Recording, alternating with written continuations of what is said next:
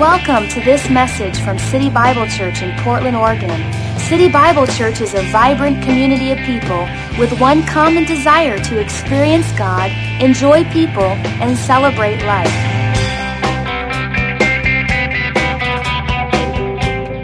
We have been dealing with life, the reality of life. How many enjoyed Pastor Frank's last few weeks talking about life, different aspects? Today we're going to talk about life priorities. Life priorities are an attempt to order our lives so that the most good can come from them. You know, we use phrases like, I got to get it together, or my life's out of control, or, you know, we have this sense that our life needs to have some order to it so that it can have some rhyme and reason, so that it can be managed in a profitable or a, healthy kind of way. And that's important for us to understand. I want to go right to the next slide that asks this question. Is life something that just happens? Or can you affect it in some way?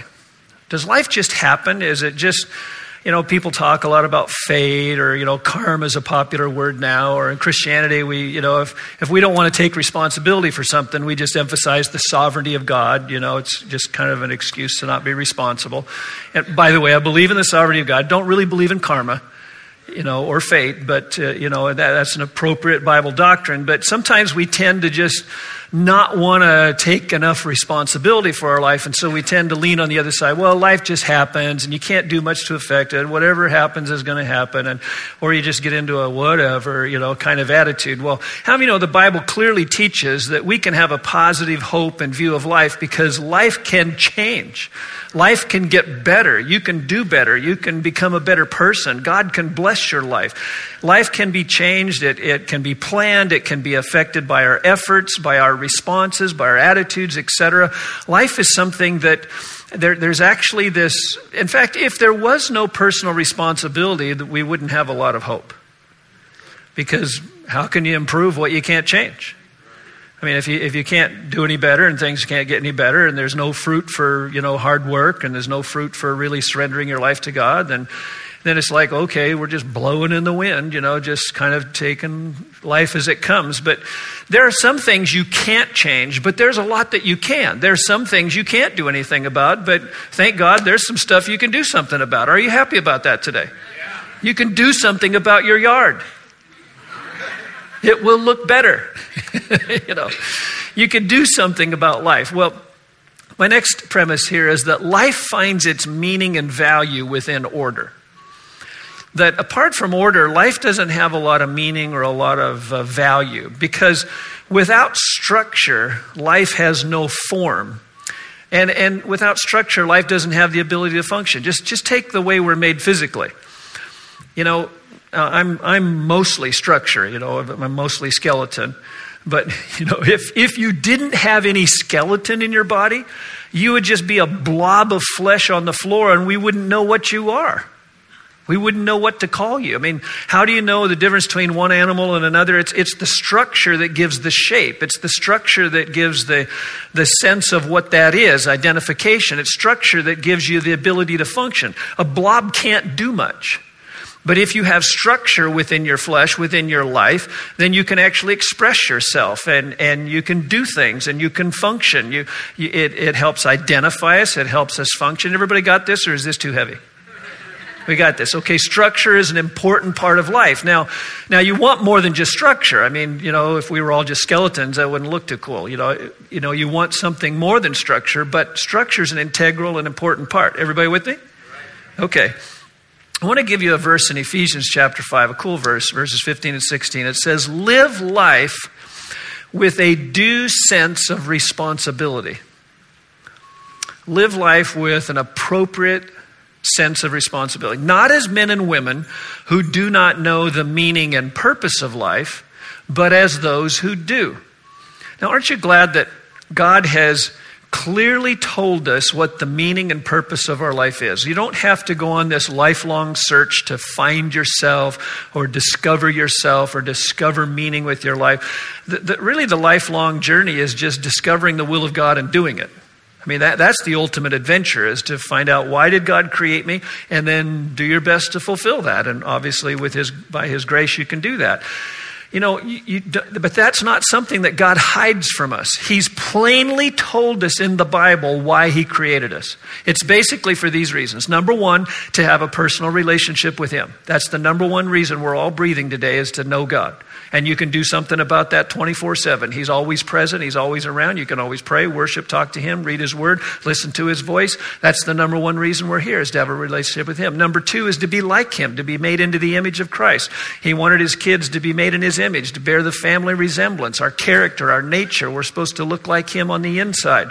Number three is to be an instrument in his hand. He said, subdue and have dominion when he created Adam. He wants us to do something, to share in the family business, God and Son's company, and save the world. We get to be a part of his kingdom purpose. Are you with me? And number four is to pass his life on to others. He said, be fruitful and multiply, fill up the earth with kids.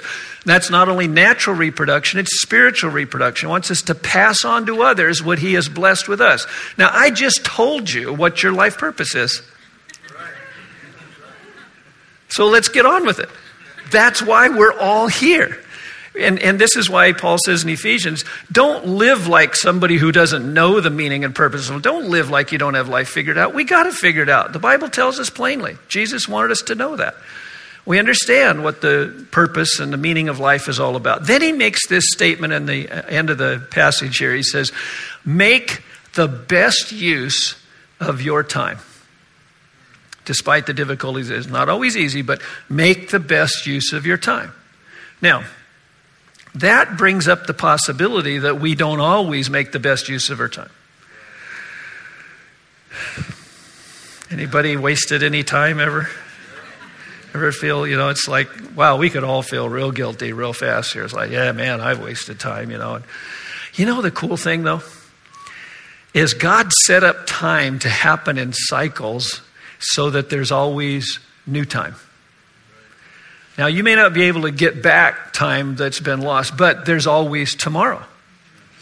I love it that God has set up life in cycles and seasons and kind of in a rhythm. And so there's always a new day, a new week, a new month, a new year. I was thinking about this last night. I've been in school ever since the first grade. I've never gotten out of school. And somebody's asked me the other day, like, what are you going to do now? And I'm thinking, well, okay, we just ended a school year last week. And I realized I don't think I would know how to live life without the school calendar. It's just always been a part of my life. But you know what? I'm actually addicted to it. I like the starting and the stopping and evaluating and then trying again next year and see if we can do better in this or that. And how many of you are glad there's always a new day? His mercies are new every morning. That's a cool scripture. There's always a fresh opportunity. And the Lord, I think, wants us to always look to do better, to always look to grow, to always look to improve. And so he set up even like a cycle that gives us an incentive to do that. It's like, okay, this is a new day, let's do better. So even if you don't think you've always made the best use of your time, you can, going forward, make better use of your time. Scripture exhorts this. So that leads us to ask about, well, how do we make the best use of our time versus an okay use of our time? And that's what gets us to thinking about priorities. I want to talk about prioritizing. Prioritizing is determining what matters most. To prioritize something, this is what we mean by it, is you're trying to determine what matters most. Now, you can have several things that matter, but they can't all matter the same all the time. And I'm going to show you in Scripture that to God, there's some things that matter more to other things. And at different times, different things matter more than other things. So prioritizing is determining what matters most. Also, it's placing things in order of importance. There may be more than one important thing. Ultimately, there can only really be one priority. But we broaden the term and all and just kind of stretch the concept a little bit because there's multiple important things. But prioritizing is placing them in an order of importance. Like, this is more important than this, in this situation, this time. And some of this, to prioritize, it's a matter of discerning your tendencies. Because we all have tendencies when it comes to what we prioritize or what matters most to us or what comes easier to us or what we prefer. We all have our own tendencies. How many of you, I didn't realize this until I got married, that there was a tendency that I had that maybe wasn't the best. when I got married, my wife is she's more responsible than I am. Definitely more responsible. And I quickly found out that her basic approach to life is to work first and then play. She's a work first and then play person. And I quickly realized that that's not me. I'm a play first and then clean it up later kind of person.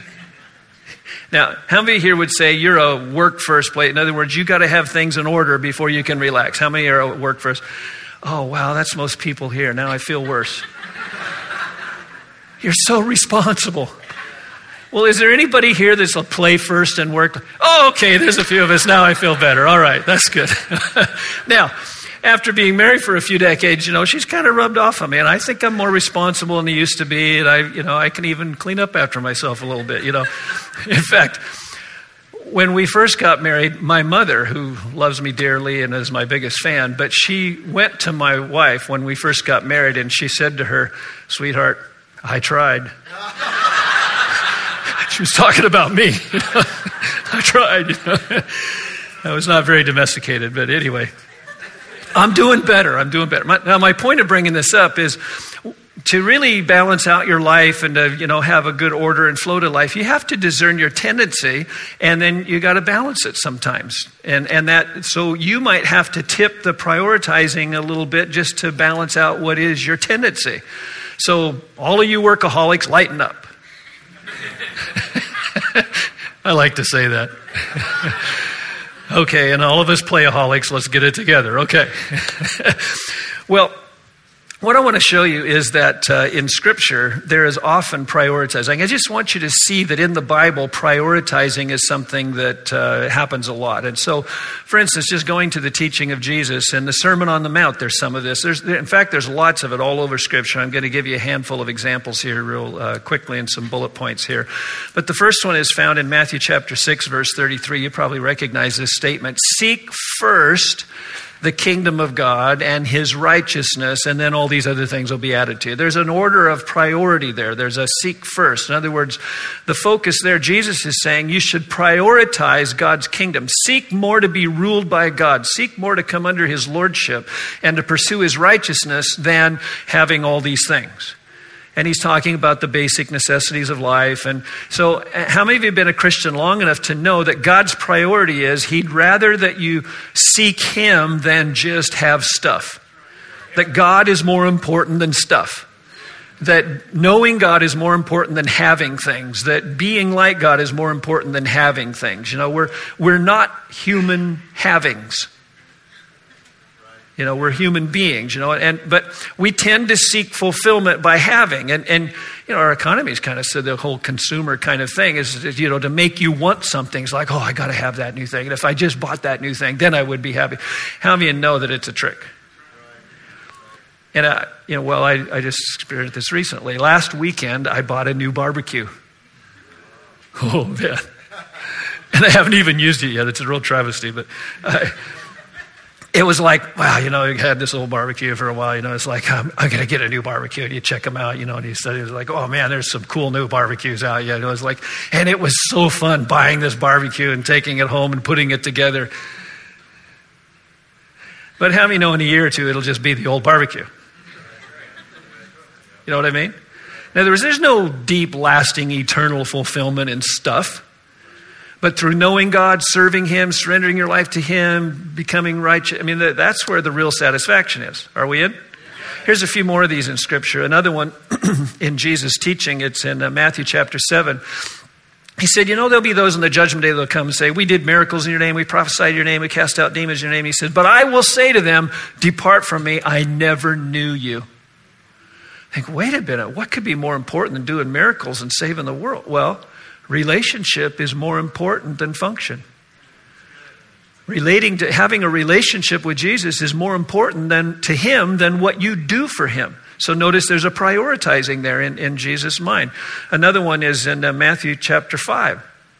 where Jesus gives the example, if you're coming to worship, you're coming to bring your sacrifice and your gift to God, and you're coming to the altar to worship, and you remember that there's somebody that's offended by you, he said you should go first and make it right with that other person and then come back and worship. And you'd think, well, isn't worship the most important thing? Well, not when you're out of sorts with somebody else, not to God. So notice how in different situations, different things are a priority to God. Another one is Luke chapter 10. And this is the story of Martha and Mary. And you remember Martha comes to Jesus and said, would you tell Mary to help me in the kitchen? And she's just sitting here and she's not helping. And remember Jesus said, no, wait a minute. Don't take this away from her. She's chosen what is better. This one thing is needful. Jesus was prioritizing something there, relationship above service. One from the Old Testament, just so you see this. There's lots of these through the Bible, but here's just another example, is in 1 Samuel 15, in verse 22, where Samuel makes this bold declaration, to obey is better than sacrifice. Well, I thought if I worship God enough, then I'll be more motivated to obey. Well, in other words, in different situations, God prioritizes different things.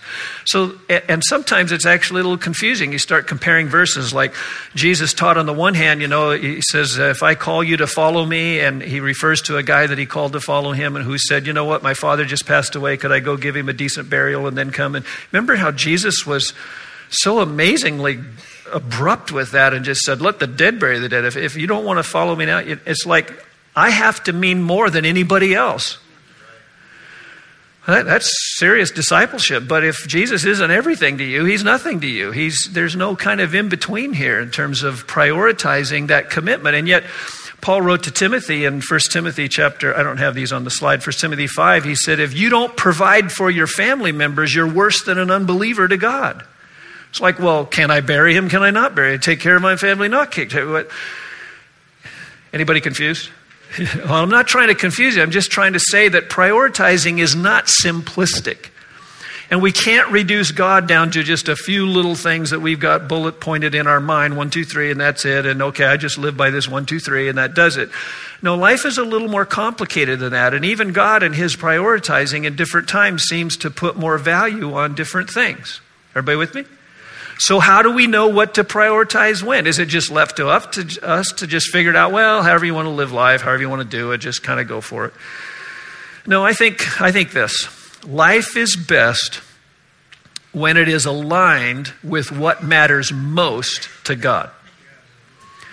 It's not about us figuring out what's most important to us. It's about us discerning what's most important to God. Because it's when we align to what matters most to him that our life is actually best. Everybody agree with this statement? Have you lived long enough to figure this out? That life is best when it is aligned with what matters most to God. What matters most to God? Well, here's a scripture in 2 Corinthians chapter 4, verse 11. It says that the life of Jesus might be made manifest in our flesh. That the life of Jesus might be made manifest in our flesh. Jesus wants our life to reflect him. Well, how can our lifestyle reflect the life of Jesus if we're not valuing what he values? If what's most important to him is not most important to us? For our life to reflect Christ in the world, this prioritizing thing is a pretty big deal. Now, for just a couple of minutes here, I want to kind of lay a logical kind of backdrop for the practical conclusion to the message here. I want to talk some pragmatics about prioritizing, but let me just put a couple thoughts in place. There are, in the world right now, in our society at least, two main views of life. And a lot of people believe in the accident theory. In other words, let's go to the next slide, the two views of life. A lot of people believe that life is an accident. This is based on the theory of evolution and other ideas like that. And that is that we're just the product of time and chance. We didn't get here by any higher power with a thoughtful, purposeful, creative plan. It just, a swirling ball of gases got going and enough time passed and enough chance happened that all of a sudden all of this complex order that we see just happened by time and chance. And wow, does that take faith to believe. To believe that order comes out of chaos without intelligent intervention. I mean, that takes a lot of faith. In our dorms up at the college, no student can just say, well, I'm waiting for the swirling ball of gases to come along and put my room in order. It does, without intelligent intervention, there's not going to be order out of chaos. And, life didn't just happen by time and chance, just enough time went by and here we are, So then we have no really higher meaning or purpose because we just started with a swirling ball of gases, and how do you get much meaning out of that? And actually, the reason this is so popular is it gives you an excuse to be your own God, to be your own boss. Because, hey, nobody invented me. I don't owe my life to anybody else. There's no higher meaning or purpose in my life, so I'm going to invent my own meaning. I'm going to be my own God, the master of my own destiny, figure my own life out. I'm going to do my own thing. Everybody follow that? Well, the other view of life, the one the Bible promotes, is that life is a stewardship. This says that God created us and therefore He owns us. The world is the Lord's and the fullness thereof, all they that dwell therein. Everything belongs to God by right of creation. And then, obviously, if you come to Christ, then you're doubly owned by right of redemption. You're bought with the precious blood of Jesus. So life is a stewardship, meaning it's a gift from God. It's a sacred trust. And we are taking care of God's property. A steward is somebody that takes care of somebody else's property. So what we call our life is not really our life in the sense of ownership, because what you create, you own. And God created us, therefore He owns us. All our copy and patent right laws are based on that reality. If you invent something, create something, you have ownership rights. God invented me, He has ownership rights. So it's only my life in the sense of stewardship. In other words, I'm taking care of His property. Everybody tracking? Are we having a heated agreement here this morning? Okay, we're all in. We all believe this. Okay, well then that leads to two approaches to life. If you believe that life is just an accident, then that sets you up to live self-centered, because there's no higher power, no higher being. I don't owe anything to anybody else, so I'm going to live for me. And I'm just going to be the master of my own destiny. I'm going to live for my own satisfaction. I'm going to do what I want. I'm going to do my own thing. There's no higher reason for me being here, so I might as well come up with my own reasons for being here. No higher power to take care of me, so I got to take care of myself. That obviously comes from the accident view. If you believe the accident view, then you're left just to be you're the center of the universe. There isn't any other. The second one is God-centered. If you really believe what Scripture teaches, and by the way, Jesus taught on stewardship more than any other subject. If you really believe that you are a steward, that your life that you're living and managing, you're taking care of God's property, and you're going to give an account to Him someday for what you did with the life He gave you and the life resource, then instead of living for your own satisfaction, you're going to be living for God's satisfaction. It's for His glory. We just sang it this morning. I'm living for it's for His glory, it's for His pleasure, it's for His satisfaction. So I owe my life to God, so I'm going to live for Him, not live for myself. Now, these two approaches to life can look very similar on the surface. For instance, Pastor Mark was talking about working out. You could go to a fitness club. There could be two people working out side by side. And one is doing it for self-centered reasons, and the other one's doing it for God. Two people could be sitting at a restaurant eating. One eating for their own sake, the other person's eating for God. Understand what I mean? One person is out there working out so they can look good, feel better about themselves, attract the person over across there, whatever. They have their own personal reasons. It's for me, it's about me. Or you could be there working out saying, you know what, this body is the temple of the Holy Ghost, and I got to keep it in shape so God can use me, and hopefully I'll live longer. When I finally figure some stuff out, I'll still be around to bless other people, It's like it could be for a very God-centered kind of reason. One's eating for their own sake, for their own pleasure, and the other one's eating like, I got to keep my body together so that I can serve God. So I have health and energy to serve God. I play golf for Jesus. Not everybody plays golf for Jesus, but I play golf for Jesus because it helps me relax mentally, and I'm better in my ministry when I relax once in a while. This is not just some twisted rationalization. I really sincerely mean it. Okay.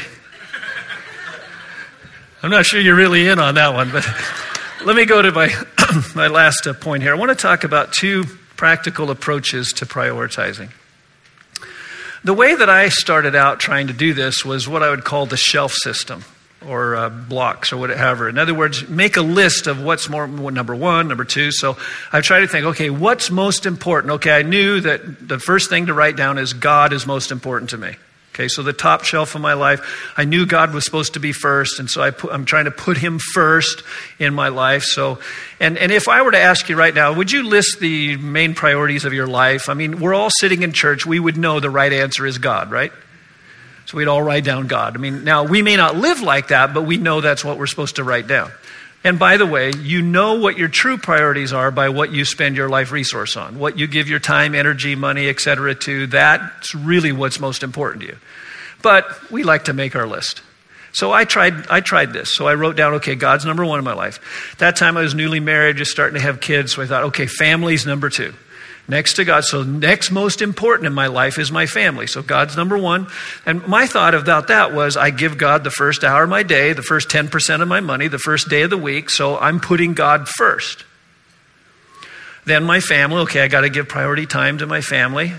Next for me was church. I was, newly in ministry here in the church. So I knew church was going to be next because I'm really wanting to lay down my life for the cause of Christ. I felt called to do that. So church was next. And then a close fourth with it was vocation, because actually I'd just come on staff in the church. So I realized, okay, those two are kind of blended for me a little bit. But hey, I'd still want to serve the church even if I didn't have a job here. So I got to put that a little above the fact that I do work here, but those were closely associated. And then I'm thinking, okay, I probably need to keep myself together, so I listed health next. And I'm not saying this is the magic order. This is just a real experience I went through at a season of my life. I thought, okay, then I got to keep myself together. And I thought, oh man, what about my friends? I used to be real tight with them all, but then I got married and started having kids, and it's harder to work that out. And now I'm just laying down my life for the church and working here umpteen hours, and it's. So, but a friend's got to fit in somewhere. And then I put community next, which I don't even know if it should have been on the list, because at that time I didn't know the names of any of my neighbors, because I was so consumed with, actually just the first three were taking most all of my time, and I didn't have any time for the next four. Because I'm trying to do this one most, and then this one next, and this one. And maybe you could make this system work, but I couldn't make this work, because things would happen like, well, for instance, Glenda and I got into a discussion. We were upset at each other, and I don't even know what it was. I'm sure I was the problem.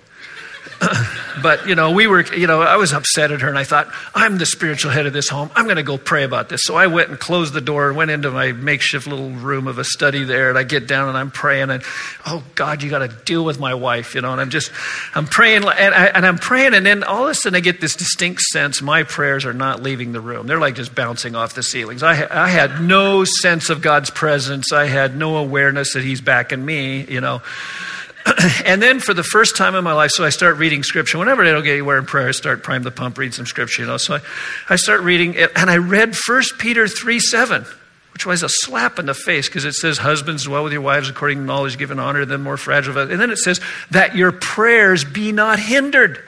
And I remember taking the Bible, reading that again, and I slammed it down and said, it's not fair.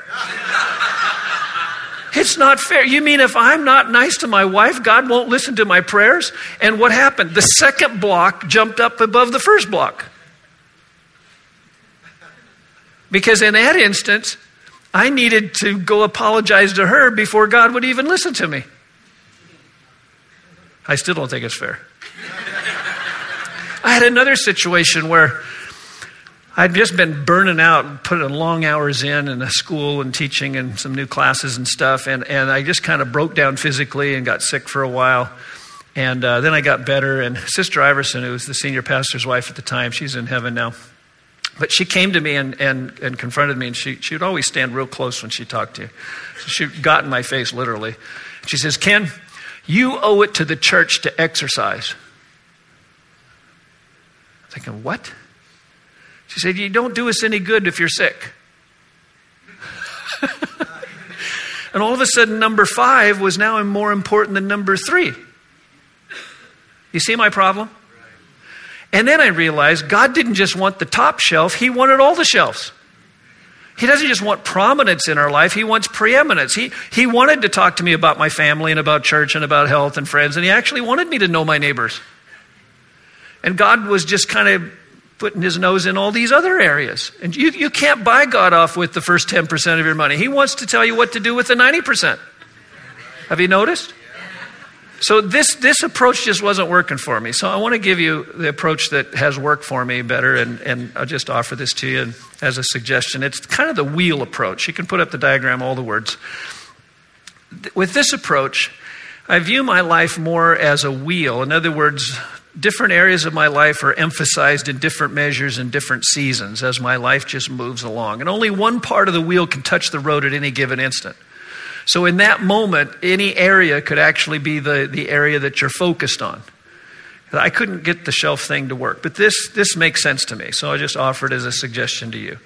God is at the center. That means he's involved in every area of my life, and he has a say in every area of my life. How have you noticed that God will deal with you about something in your life for a season, and then he'll move on in another season and deal with something else? And then he'll deal with something else. And then later he'll come right back around to that same area, and then he'll deal with that again so that you can grow a little more in that area. And what I've found is as the seasons of my life progress, that God wants all of these areas to get stronger and better. And he wants to be the Lord of all of these areas. And he wants me to do good with my family and have ministry success in the church and vocation, friends, health. And there's more areas that we can put on here. I'm just illustrating a principle here. But if some of these areas are going great and another area is really weak, the tire's out of balance. And your life gets out of balance. And you go down the road a little bit, and it's like, man, this is going good, that's going good. And then all of a sudden it's a ka-thump. How many of you have ever had your life ka-thump? It's like, what about that area? It's like God wants all the important areas of our life to flow together, centered around him. He wants to be in charge of them all. He wants to speak into them all. He wants to improve all of them. And he wants it to be this ongoing flow of life where it's like a balanced wheel rolling down the road. Everybody get the idea? How many of you would say, I think I have an idea what the one or two areas of my life God is putting his finger on right now that he wants me to do better in? How many have a sense of that? Now, if you seek God in the different seasons of your life, you'll find there's always something. But he doesn't come and give you a list of 100 things in 100 areas of your life, have them all changed by tomorrow. No, he tends to work in any given season of your life. You can discern what is it that God's focusing on. What is it that's the priority now? In this situation, what matters most to him? I believe that if we surrender our lives to God in a continual kind of way, that the Lord will become the center of every area of our life, and that all the areas of our life can reflect what matters most to him.